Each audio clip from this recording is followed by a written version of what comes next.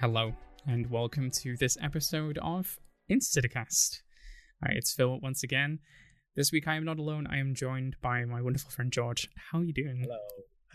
I'm good. How are you? I'm very, very well. So, Good. I believe you're not a particular connoisseur of horror films. Well, absolutely not, which is ironic because I've just finished a degree in media and performance. So... you're missing out on the best cinema there is, which is horror films. It's interesting because horror films have always, I don't know, never really tickled my fancy, I don't think, based on the fact that, I think, let's say the cliche thing of that, I think a lot of them are quite predictable. Yeah. And it's very rare that I find like a film, like let alone a horror film, that there's that level of retention that makes me kind of want to watch it and go like, I already know how it's going to end. I'm only 25 minutes in. Oh. Yeah, it definitely depends on what the film is. I think how many installments into the franchise you are, depending on some horror films. Like when you get to Jason X, they really got to pull out something new to keep people interesting. But it is, isn't it? Jason stuff's funny. Yeah. The way that it's kind of like, what can we do next? Oh, it's kind of, I guess, not horror, but it's like the Fast and Furious franchise, isn't it? Yeah. Like, you get to the 10th film and you're going like, okay, guys, space. And everyone's like, oh, yeah, good idea. We'll go, yeah. The fans will love it. And everyone comes out of the cinema going like, the fuck was that? They'll be racing in DeLoreans next. Just that's it. I mean, the one thing about horror films, though, is that, like, they own how deep they're into it, right? It's like they don't try and rebrand. They don't try and sort of pretend that the previous films didn't exist. Aside from like the new films, like the new Halloween and stuff, usually like in the old days, it's like, yeah, we know that this is Friday the 13th, part 12. We know that there's been 12 films already, but here it is. It's 12. What's a 13th? Yeah, it doesn't try and hide it. It's just like, it's probably bad, but it's here. I love that. Though. I think that, there's nothing wrong with being honest and just owning it. Absolutely. So this week, we got a pretty exciting film, I think. One that I put to you because it's easy to watch, because it's on Netflix. Mm-hmm. And two, because it's actually really, I think, a nice gateway into horror. Because it's got a bit of creep factor to it, but it's not jump scares. There's some layers to what's going on. So we're looking at 1408, which was released on the 22nd of June 2007. Of course, I think it's a Stephen King adaptation, which is always a good thing, because to be fair, most of his adaptations have been pretty good. You could argue maybe not the most recent Pet Sematary, but you probably haven't seen that, so you can't really like...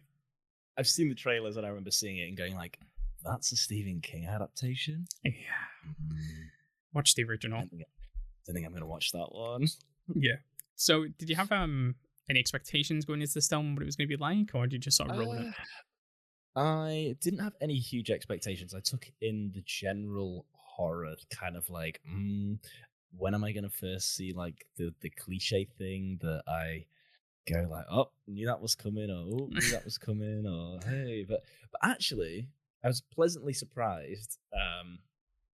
In a nutshell, with the whole film, it was, like it says, it is like a psychological thriller, as opposed to that kind of like let's scare the audience with jump scares every 2 minutes on offbeat music, and it's kind of like, that was really nice and that was refreshing because I think too many films get released today where we follow that standard format, the framework that is like, the whodunit kind of thing. It's like we meet the first victim, and then we go meet 3 of the victims, and it turns out it's the first victim, and it's kind of like, but no, this was really different.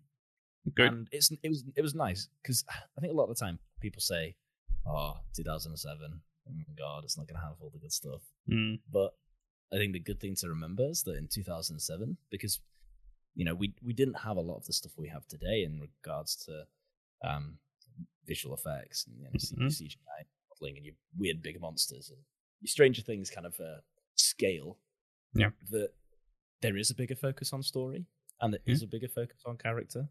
And I love that. I think it's great because they don't interrupt or they don't introduce tons and tons of characters. It's not kind of like your Friday the 13th thing where we've got like 6 or 7 group members and we have to try and get on with all of them. And as an audience, we like, oh, who's that again? Her name? Oh no, that's her name. Oh, go. Ooh, who's who?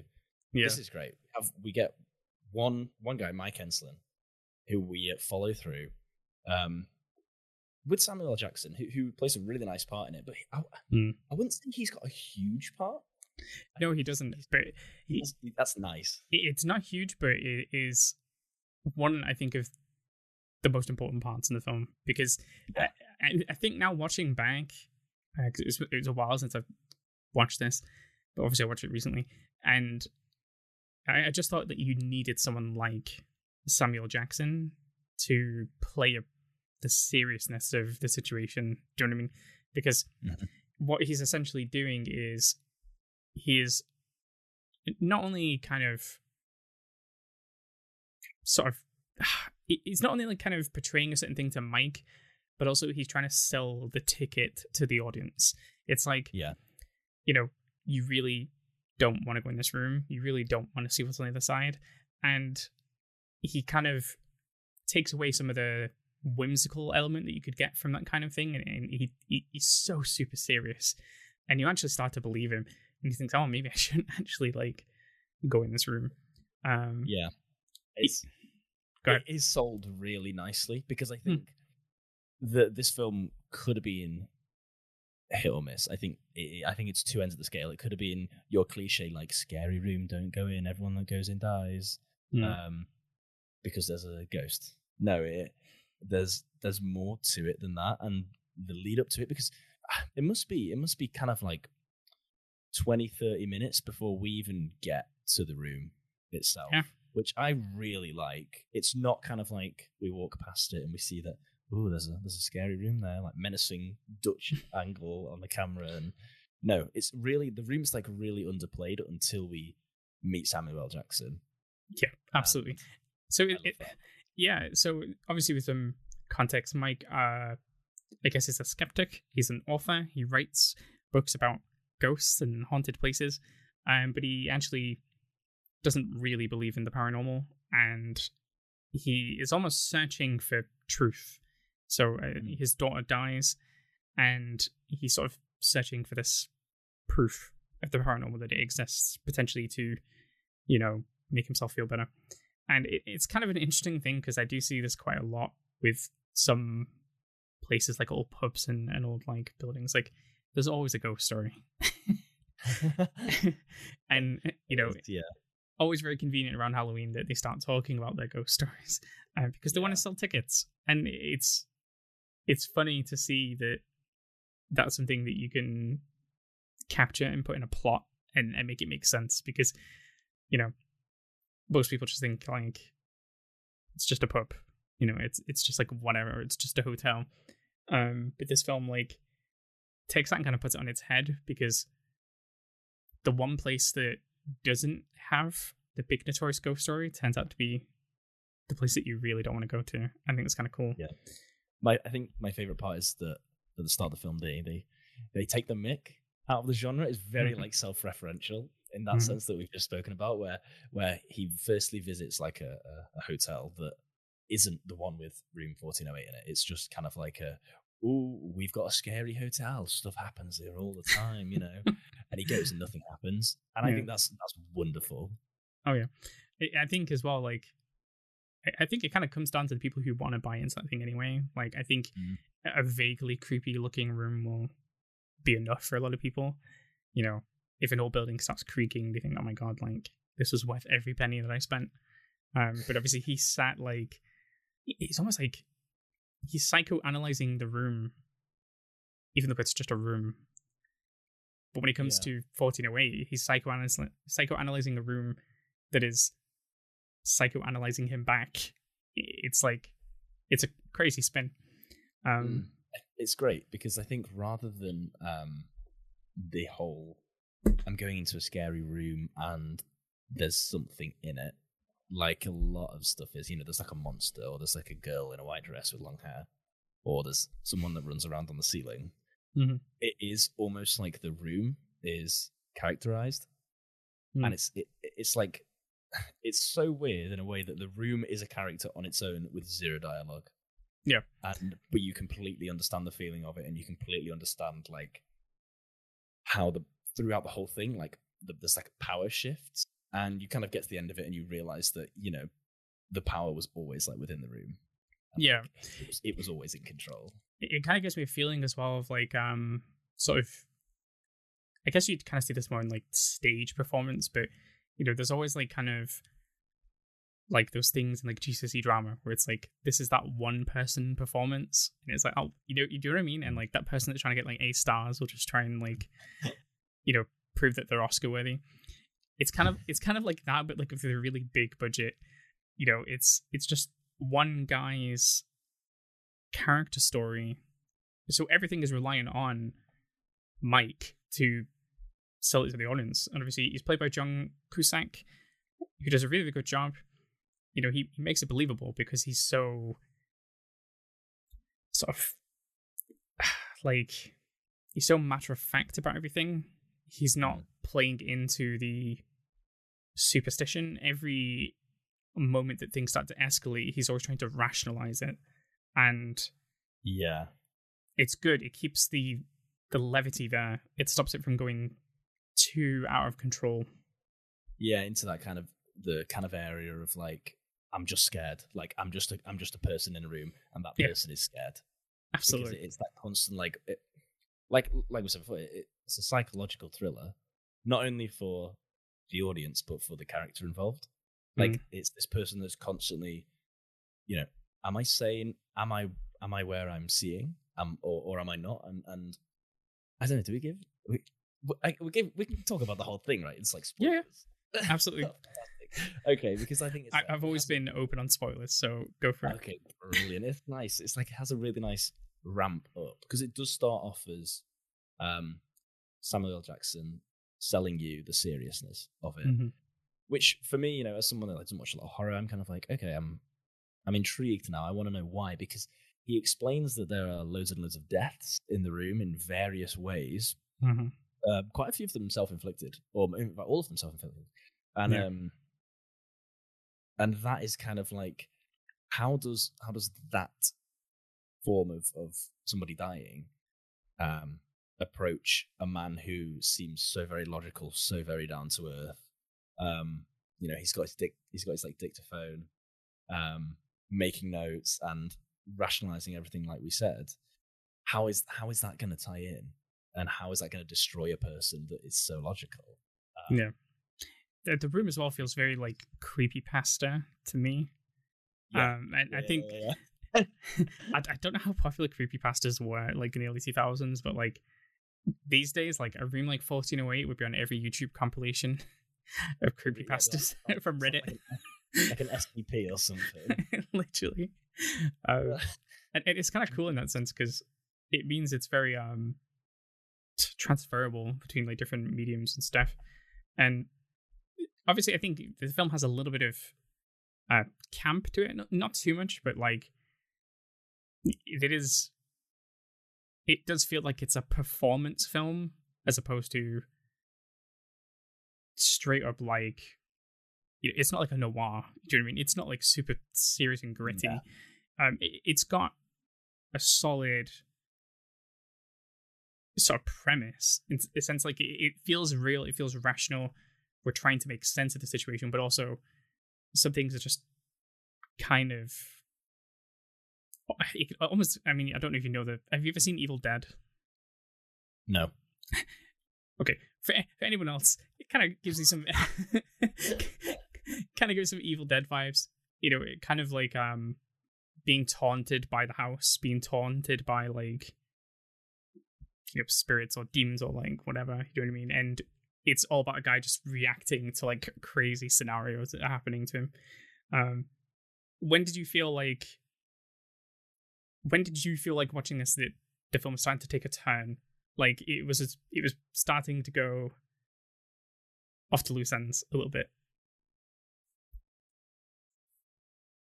I think that the first thing I noticed was, so after studying films and stuff, it nearly spoils it for you in the sense that you so someone like me, who my dissertation was on visual effects, so as someone who is very used to kind of like deconstructing scenes and working out like, oh, so they did that like this, they did that like this, there's an element of that is very sad because it does destroy your immersion. But with something like this, because we don't have, your CGI 15-minute CGI clusterfuck of like Endgame, it's really nice to see because it means I can watch it and I can look at it on a story front. And I would say that at that point was Mike goes upstairs to the room and he does I think he does like a lap, and he gets back to the elevator and it's this really nice like side shot of him, and the elevator opens and it's almost like that kind of like, this is your last chance. Yeah. Like, step into the elevator now or keep going.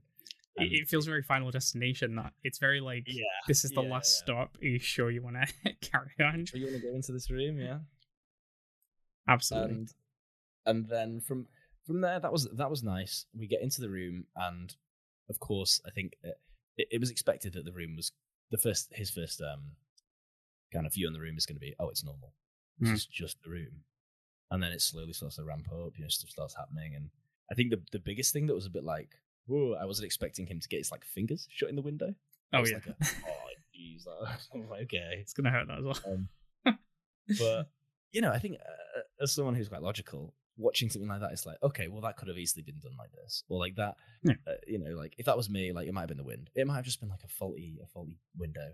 But when stuff like the bathroom starts to like go crazy and we get to like sub-zero temperatures on the thermostat. Yeah. And I also love the way that anyone that's kind of like invited to the room, or like, it's weird because everybody knows about the room in the hotel, but it's never a big deal to them. They just go like, no, I'm not going in there. Yeah. If that was me and I was working in the hotel, I'd be like, I'm working here. This is weird. What if there's like more than one room like that?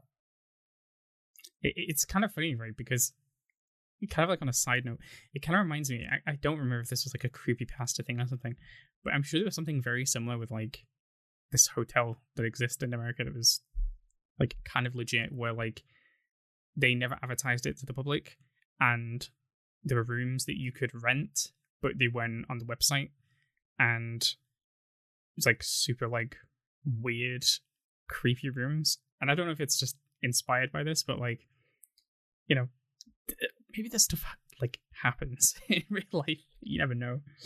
I mean, surely it comes from somewhere. Everything comes from somewhere. Stephen King's got a crazy imagination, but Stephen King must have had a lot happen to him. He must have been to a lot of hotels. How did you feel like when the alarm clock turned into a timer of 60 minutes? That was nice. I mean, like, from like a plot point of view, there's always like anything you watch, there's always something that puts pressure on your like protagonist. There's always some kind of countdown, or there's always some kind of like, got to be here by this time, or like someone's coming, or whatever it is. There's always that pressure. So that's nice because that kept it, though it was very open and I wasn't sure what was going to happen, I knew that timer was still ticking down. And I knew that something was going to happen, but it was making me wait. And I really like that because I think when you get a room like this, it's endless. Like it's absolutely infinite what you can do in regards to, having ceilings fall down or like having wardrobes explode and stuff like that. What could happen to Mike? We don't know. But whatever is going to happen is going to happen in that time frame.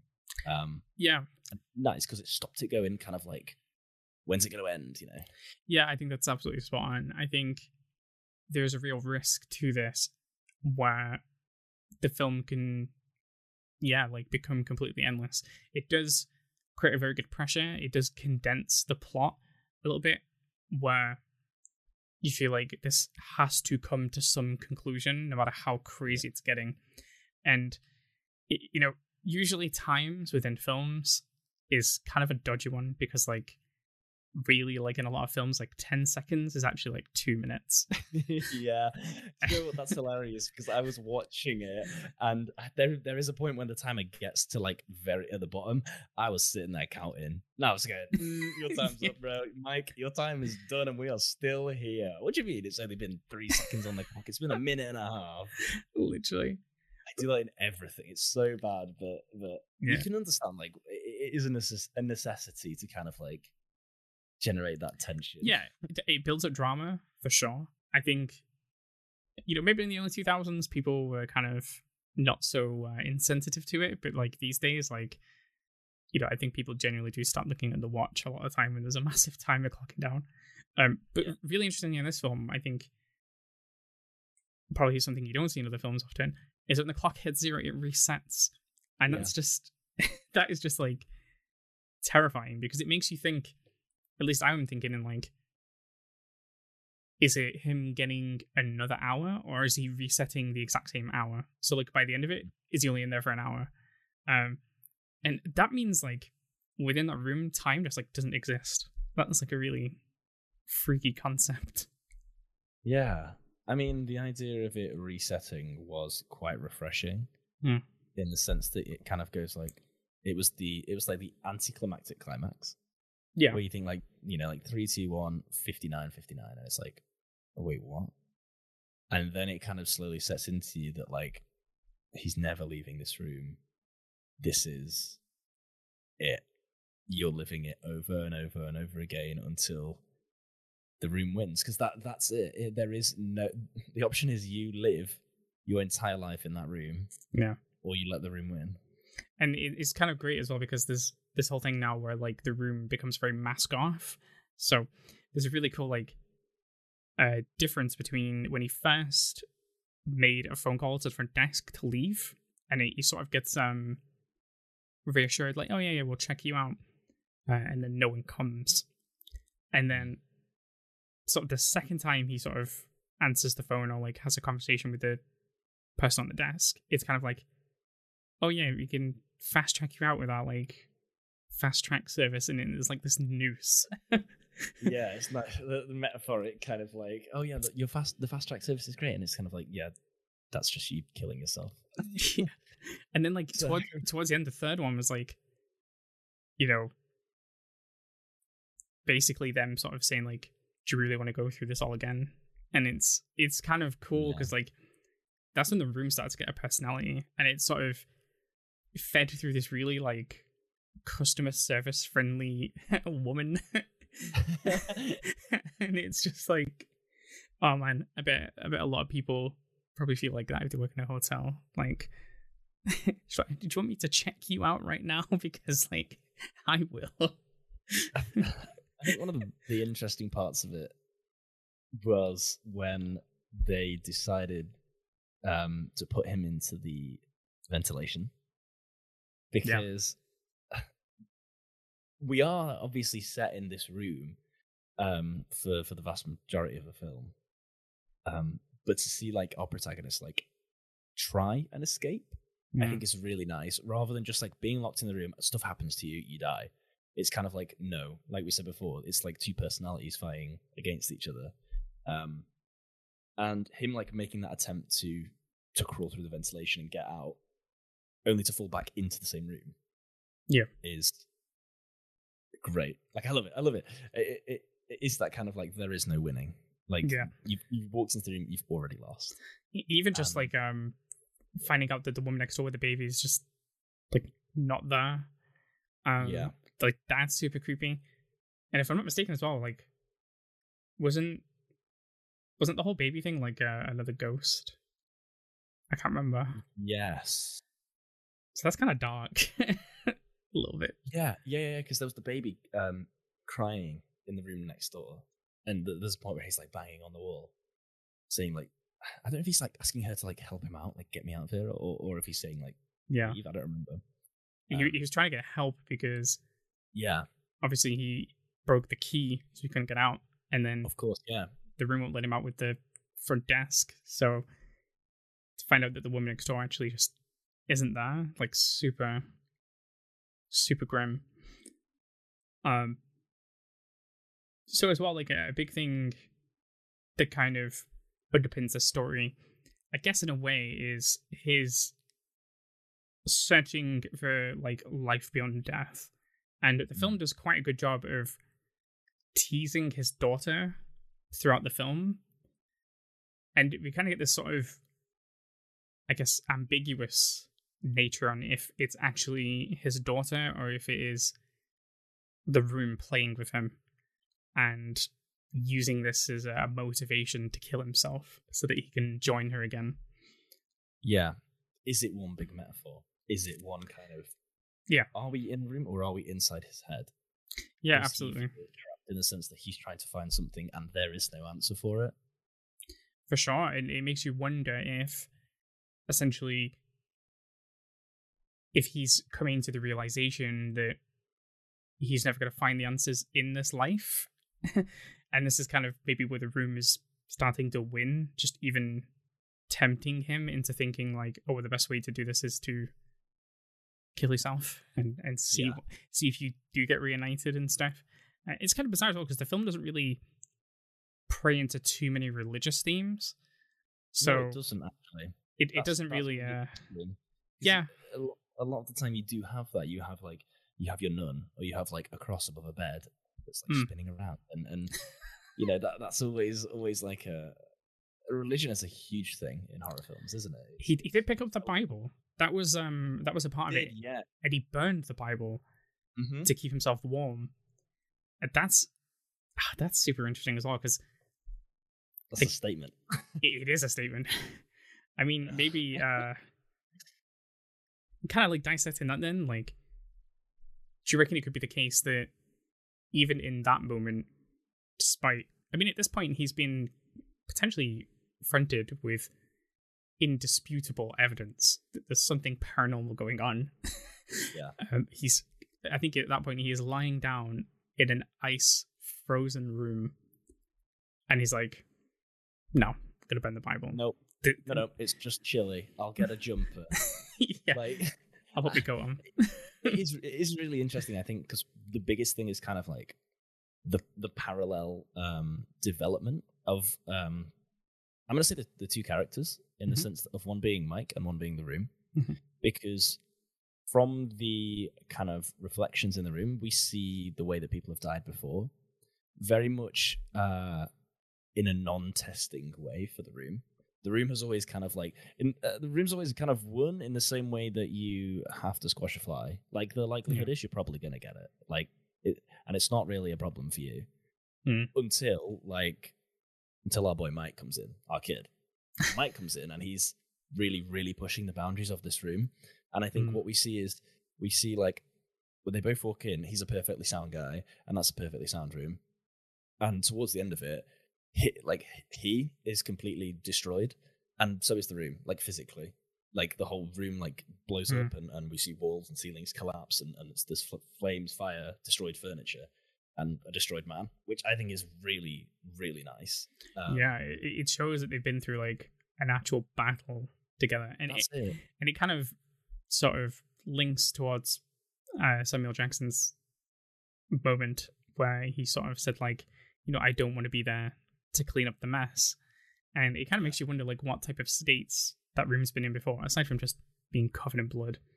But it's also kind of like a really grim realization that really every sort of spirit that Mike sees or has moments with is just a reflection of the time that the room's won. So in many ways, the room is kind of flexing. It's sort of saying like, yeah, you're not really that special. You can be just like these people. Yeah. And look how many there are. And also, we know what to do to make you join them by killing yourself. It's super interesting. I think like it does make me think of those sort of solo performance things that you would get from like a stage performance almost. And the film had a pretty interesting production side of it as well. So some of the exterior was filmed in one place, some of the interior was filmed in another place, but the actual room itself was custom built.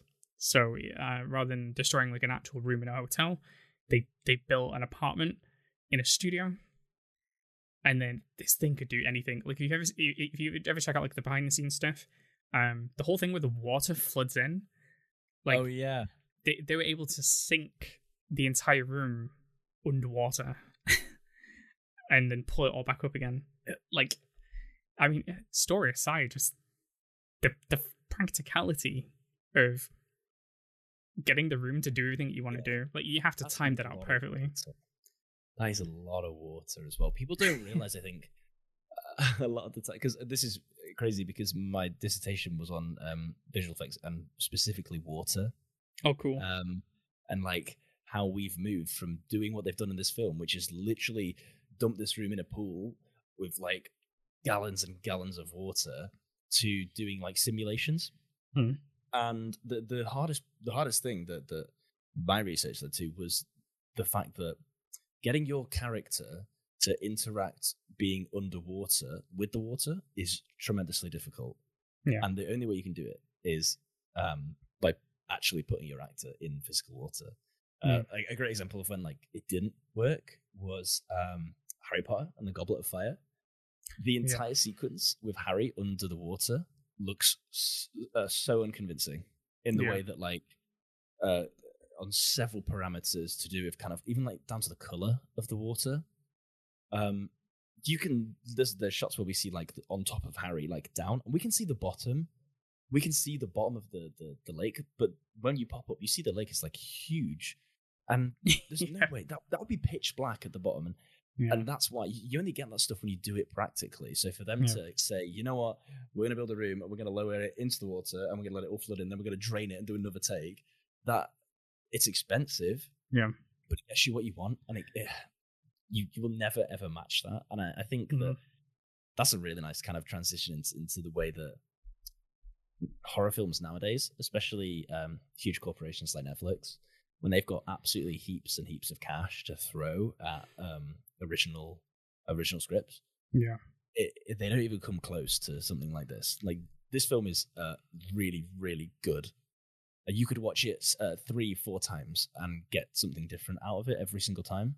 Absolutely. Whereas you could watch a Netflix film and you could probably write down what happens in the end in the first 10 minutes, because it's... Oh yeah, I've had many tangents in some of these episodes already talking about some of the Netflix films that have come out. I've seen some bad Netflix films, like, and especially horror. But this is crazy, because I make a point of watching Netflix horror films because they're bad. Because I like to sit and laugh about them with my mates, which is, I don't know. Is that the point? Am I being played here? Like, no, it's honestly a shame that that's what it's like these days. And to be fair, like with 1408, quite a outsider of its time, I guess. You know, quite a lot of the early 2000s in terms of horror were all about remakes. And something I've talked about a million times in this podcast, but like films were just being remade left, right, and center. You know, your Hills of Eyes, you've got like Nightmare on Elm Street, anything you could ever imagine that was once an iconic horror franchise, remade. And probably ruined. Some of them were pretty decent. I think it was very hit and miss. I think it definitely depended on who the script was done by and who the director was. And obviously, I think part of it is also down how much the studio has faith in what the final product is. Because there's been many examples of films, just like the episode that I'm talking for last week, we're looking at Event Horizon, how films can be decimated because of studio's interference. Interestingly enough, 1408 had 3 different endings that weren't used. And, so much of it gets put on test screenings as well, which, I don't know the ins and outs of test screening. I don't know if these people actually like horror films when they go in, or if they just sort of look at it and think, that was a bit shit. Or like, I really like that. Do you know what I mean? Like, to some degree, you want to cater for the wider spread, but it does make you wonder for sure. But yeah, so like in the early 2000s anyway, a lot of remakes, but 1408 was kind of like a standalone in many ways, because it was taking on an original idea, an original concept, and not necessarily original concept. I mean, it was a Stephen King book, but like, it wasn't trying to like be a remake of something that was done in the 80s. It was like, oh yeah, let's just adapt this book and see what it is. That's interesting because of the way that adaptations occur now. I've got a friend who is a Netflix and a Marvel director, and he's currently working on this is a little bit off topic, but he's currently working on the live action One Piece for Netflix, which is cool. 6 episodes or so. And I had a great chat with him about it, and the things that he say was Netflix said to him, they said, like, he says, what's my budget? And Netflix just, they don't say anything. They say, just make the film. Like, it'll cost what it costs. And to me, that's insane. Because... I mean, that kind of makes me angry when I look at the Resident Evil series. Yeah. And you think about it and you go, like, and he said to me, because at the time I was saying, like, look, I'm interested in visual effects. I'm interested in this. And he goes, if you go into visual effects and you become really good at visual effects, Netflix or the big companies, they'll hand you a blank check and you can write whatever you want on it, because they have so much money now that they just make it happen. And I think that it's quite sad, really, because it's nice to see things like 1408 and your other older films like Paranormal Activity, where a lot of these films had a small budget. Like Paranormal Activity's budget was £15,000 and it grossed over $200 million, which is amazing. And it just shows that you actually but you actually don't need a huge budget to tell a good story. Oh, absolutely. Absolutely. Solid idea. But sadly, I think now younger audiences are so what's the word? They're so used to seeing a lot of CGI. They're so used to seeing like a cool monster, or they're so used to seeing some kind of like spaceship or interplanetary travel and stuff like that we expect it now, that the companies feel like they have to put it in, otherwise it'll bomb. Because sadly, is it now about telling a story, or is it now just about satisfying audiences' wants? True. Because I mean, to be fair, like, I think, sorry, not to like jump in. I think like with the Netflix thing, I think it's very, very interesting because 100% for sure, I think it's no surprise that the subscriptions have been tanking. So I'm kind of not surprised that they're throwing money at people to make good content. I just don't know why they've allowed people to make such bad content lately. I've already kicked off about the Resident Evil series. I kicked off about the Black Christmas film that they did. Awful. I've not yet got around. No, I actually did. I watched The Craft. I was meant to review that. I will review that at some point. The Craft sequel that they did. Trashing an absolute iconic 90s film. It's infuriating. It really, really is.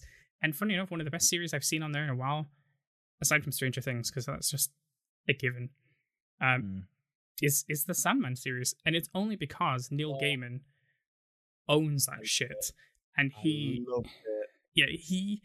has always had his finger on the button throughout the whole thing. It's like, if it's not Neil's way, it never happens. And that kind of content, I wish, would continue into other Netflix products. And speaking of horror on Netflix, by the way, there has been such a weird divergence over the last recent years to go to like all these really weird international horrors. I don't get me wrong, I like international horror. It's good to give some recognition to, lower economic countries who are trying to make a big hit. Yep. But man, like, we don't need to see 5 installments of essentially the same thing that we've seen reiterated in the West, just in a different language. Like, I'd like to see either some more OG content or actually like spend a bit of dollar and give people something good to watch. It almost feels sometimes like Netflix has took the Netflix and chill meme literally and think, you know what, we don't need to make content that people are going to watch. Just make whatever the hell we want. You're just going to make something that people are going to put in the background, and it's whatever. Yeah. And for horror, that makes me sad, because there's only a few horror like creators these days that excite me anymore. Yeah, I mean, the Netflix stuff is bad. So, I watched a film, I don't know if you've seen it, a Netflix original called In the Tall Grass. My God, that's got to be the worst film I've ever seen. Worst horror film I've ever seen. In the Tall Grass, it's essentially, I can tell you in probably about less than 2 sentences, it's about a field of tall grass that people go into, and it becomes an inescapable maze because of a rock in the middle of it. That's it. Wow. And the rock in the middle is never explained. You don't know why it's there. You don't get it. But the worst part is that it's one of those films that you can kind of think logically about and say, like, well, why didn't someone just, like, get on somebody else's shoulders? Or, like, why didn't they just, make like a little flag and like put it above the grass so their mates could see where they were? There's so much about it that you just can't accept as a viewer, because you've been put in that scenario. I think a great thing that that horror plays on is our imagination. Mm-hmm.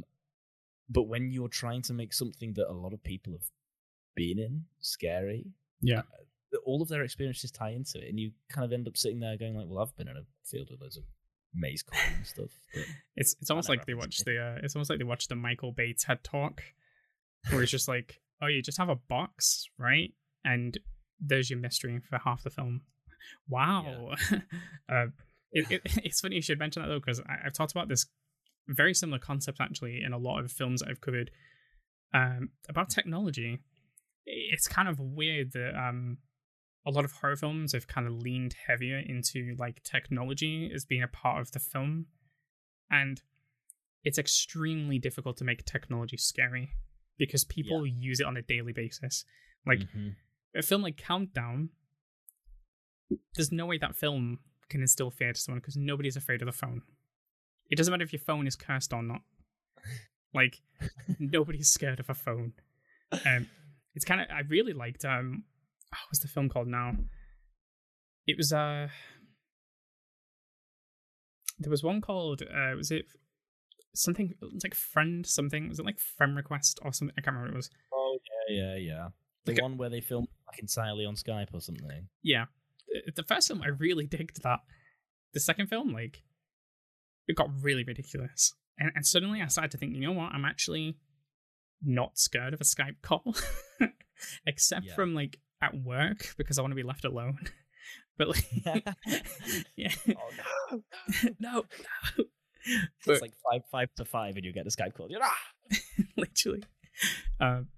It's a weird theme that they keep running with. It's very bizarre. You probably haven't seen like the recent Scream, but they do it a little bit, but they still stick to like retro, like corded phones, or like at least wireless phones sometimes. Like there's still something very like nostalgic about that.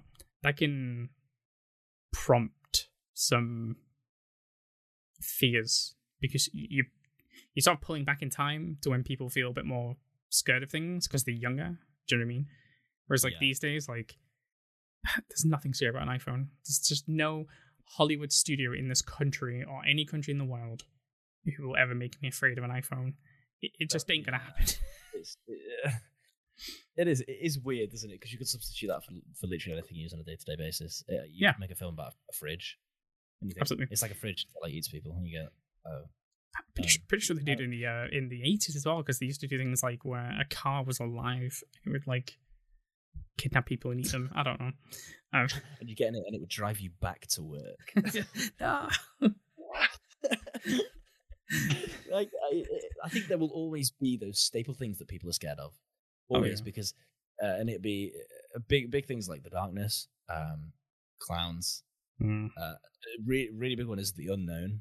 People are really scared of the unknown. That's it, because you can't visualize something that's unknown, and that's That is tension. That is suspense in a nutshell. You watch any film, and if you were to write it down, you could see that the 80% of the film is just building tension. Oh yeah. Because there's one big climax to a film, and in horror films, the more kind of like jump scares that you put in, or the more kind of like stingers and impacts that you throw in, the less impactful they are. It's like paracetamol. The more you take, the less it works. Yeah. So to have to battle with hundreds of years worth of films, and still keep it scary, it's a difficult job. Like you said, there aren't a lot of huge horror creators anymore because it's hard. And I think sadly we focus on the money stuff, don't we? It's kind of like especially like in you see, the thing is, like with Hollywood usually is like horror is like a gateway into film.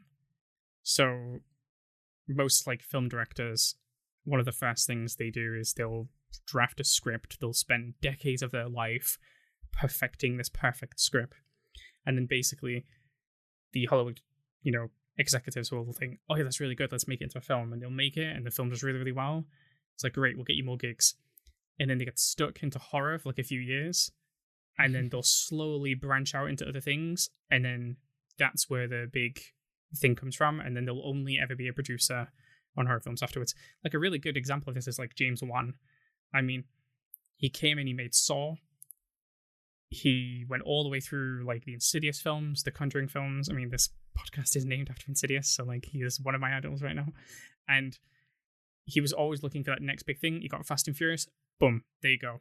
You can direct all the Aquaman films. You can do whatever the hell you want. We'll pay you all the money to just make mainstream Hollywood films, and that's where your big money is.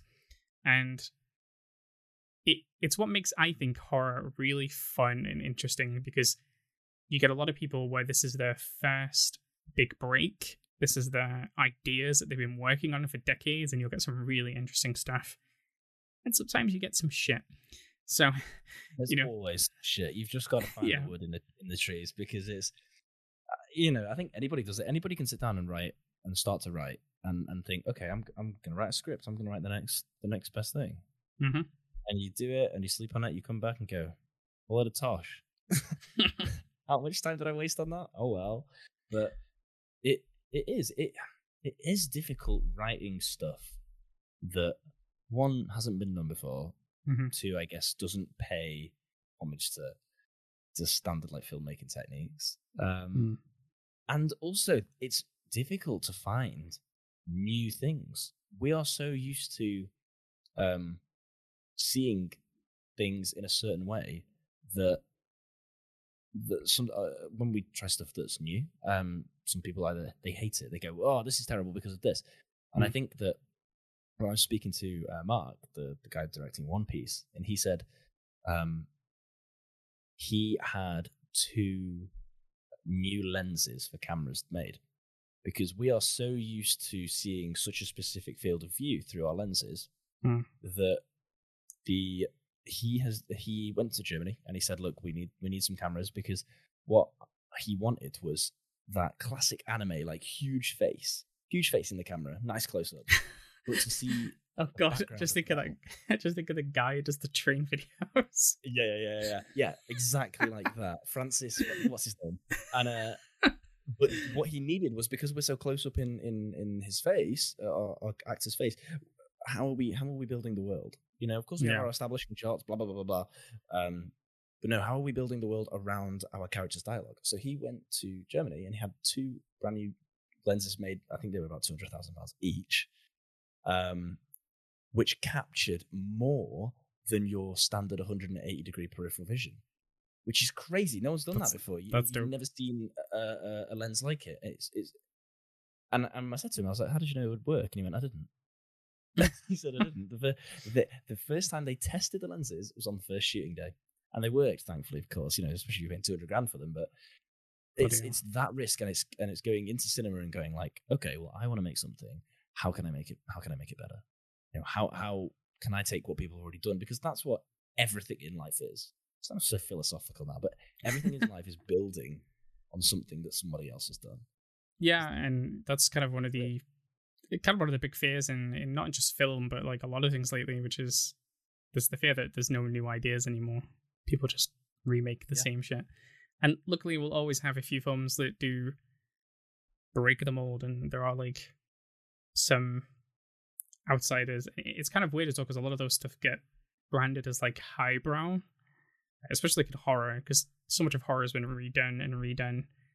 To get something that's truly unique, it's classed as like highbrow horror. This is like, this is horror for the educated, when actually it's just someone with an actual new idea. And that's it, because you'll always have the critics that go like, oh, this is awful, this doesn't pay tribute to what it should be. And it's like, well, what should it be then? Should we be remaking the same films? Because the likelihood is, if you ask them that, they go, no, we want to advance cinema, we want it to become better. And it's like, well, you can't have it both ways. Do we need another Final Destination film after the Final Destination film? No. I don't know what's gonna happen in Final Destination, like 72. It's like 2038, and we're like, I don't know, 30 films into Final Destination. And you're just thinking, is this not old now? It was old decades ago. At this point, ways to kill people. It's like maybe at that point, dying to a smartphone will be fearful. Probably. Maybe they will crack the mold. Hopefully. Yeah, so bit of a tangent there, but like pretty good fun. So yeah, in terms of 1408 is that old thing is an outlier in a lot of horror cinema, especially for the era that it came out. Not something that you probably would have watched on your own without me recommending. Do you regret it? No, absolutely. Absolutely don't regret watching it. It was really refreshing, and I think that's what we need. It's nice to go back and say, this is a good film, watch this, because the likelihood is the older stuff is always going to be far more innovative, far more interesting, and far more void of that strange commercial framework. And like we spoke about, the strange kind of GCSE drama performance that it almost mirrors, done really nicely, done really professionally. It lets you connect with this character, Mike Hemston, and it's a really, really easy watch, but equally you could watch it again and again and get something different from it every time. Absolutely, it's such a world ride of things that happened that even if you've watched it a bunch of times, like it's still fun to just sit through and watch the craziness unfold. And there's enough substance there where there's some deeper meaning if you really want to dig for it. I don't know how much of that stuff is really cemented, especially because there was alternative endings which implied different things, and none of those endings match the book anyway, which is always the case when there's book adaptations. We'll adapt the story, but I want my own ending. And I guess like a lot of things, it is completely open to your interpretations, and especially stuff like this where we're not explicitly told. True. This kind of thing is like, to me, the opening of the elevators to somebody else could have just been like, oh, why are the elevators there? Like, is he on the wrong floor? But like, to me, I was like, oh my god, it's the room, it's the hotel, he's talking to him. I loved it, but because I literally remember at that point, like, I'm like yelling at my TV. I'm like, no, get in the elevator. I'm like, don't go to the room. And it's like, no. But I don't know. That. Maybe that's just me. I love that enthusiasm. I wish I could have seen that. It's so good. It's nice. It's. I often do find myself watching. It's weird. I'll be watching a film in almost like twice at the same time. I'll be going like, this is a great story. I love the character. I love what's happening. Or what's going to happen next. And then the other half of me will be going like, that's a nice shot. How did they do that bit? Is that visual effects? Is that practical? Where did they get all the water? Like, and it's always like crazy when I'm watching a film. It's never like, I'm the guy that talks to people during a film. I'm like, oh, did you see that? Do you know how they did that? Like, have you seen the video? And they're like, shut the fuck up. I want to see the film. Yeah, literally. I was the same when I was in college. One of the first things they said in one of our very, very first classes, I did film studies, and they said, just so you know that you'll never watch a film the same way ever again. Yeah. And I was like, shit. And then we dissected Halloween, and I can't look at that film anymore but it's still great. I love watching Halloween. Halloween will be coming near Halloween, just not yet because it's way too early. But yeah, I'll be covering Halloween, Halloween 2018. The one that came after it, Halloween Kills, yeah, and then Halloween Ends will be the last one in October that I'll cover, provided I can go and see it and review it in time. So that'll be fun. So if anyone wants to check that out, then obviously check out the links that are in the episode. You can check out social medias. I'll post all the updates of things that I'm posting. Usually on the episodes, I like to rate a film out of 5. What would you give 1408 out of 5? Out of 5? I'm going to give it a solid 4. The series. The reasons why it's not 5. Okay. I'll tell you what the good stuff is. I think, I've already outlined why I think it's great. I think I love its originality. I love the characters, and I love the way that we interact with the room, and we're not playing on the kind of cliche scares and fears and jump scares. There's only 2 things. Number 1, it's not an original ending of the book, which is really sad, but true. I just think that's an L. And the second thing now is we spoke about technology not being scary. There is a scene in this where he is talking on a Skype call. Oh, God, it's it's him. Not gonna lie. Not happy with that bit.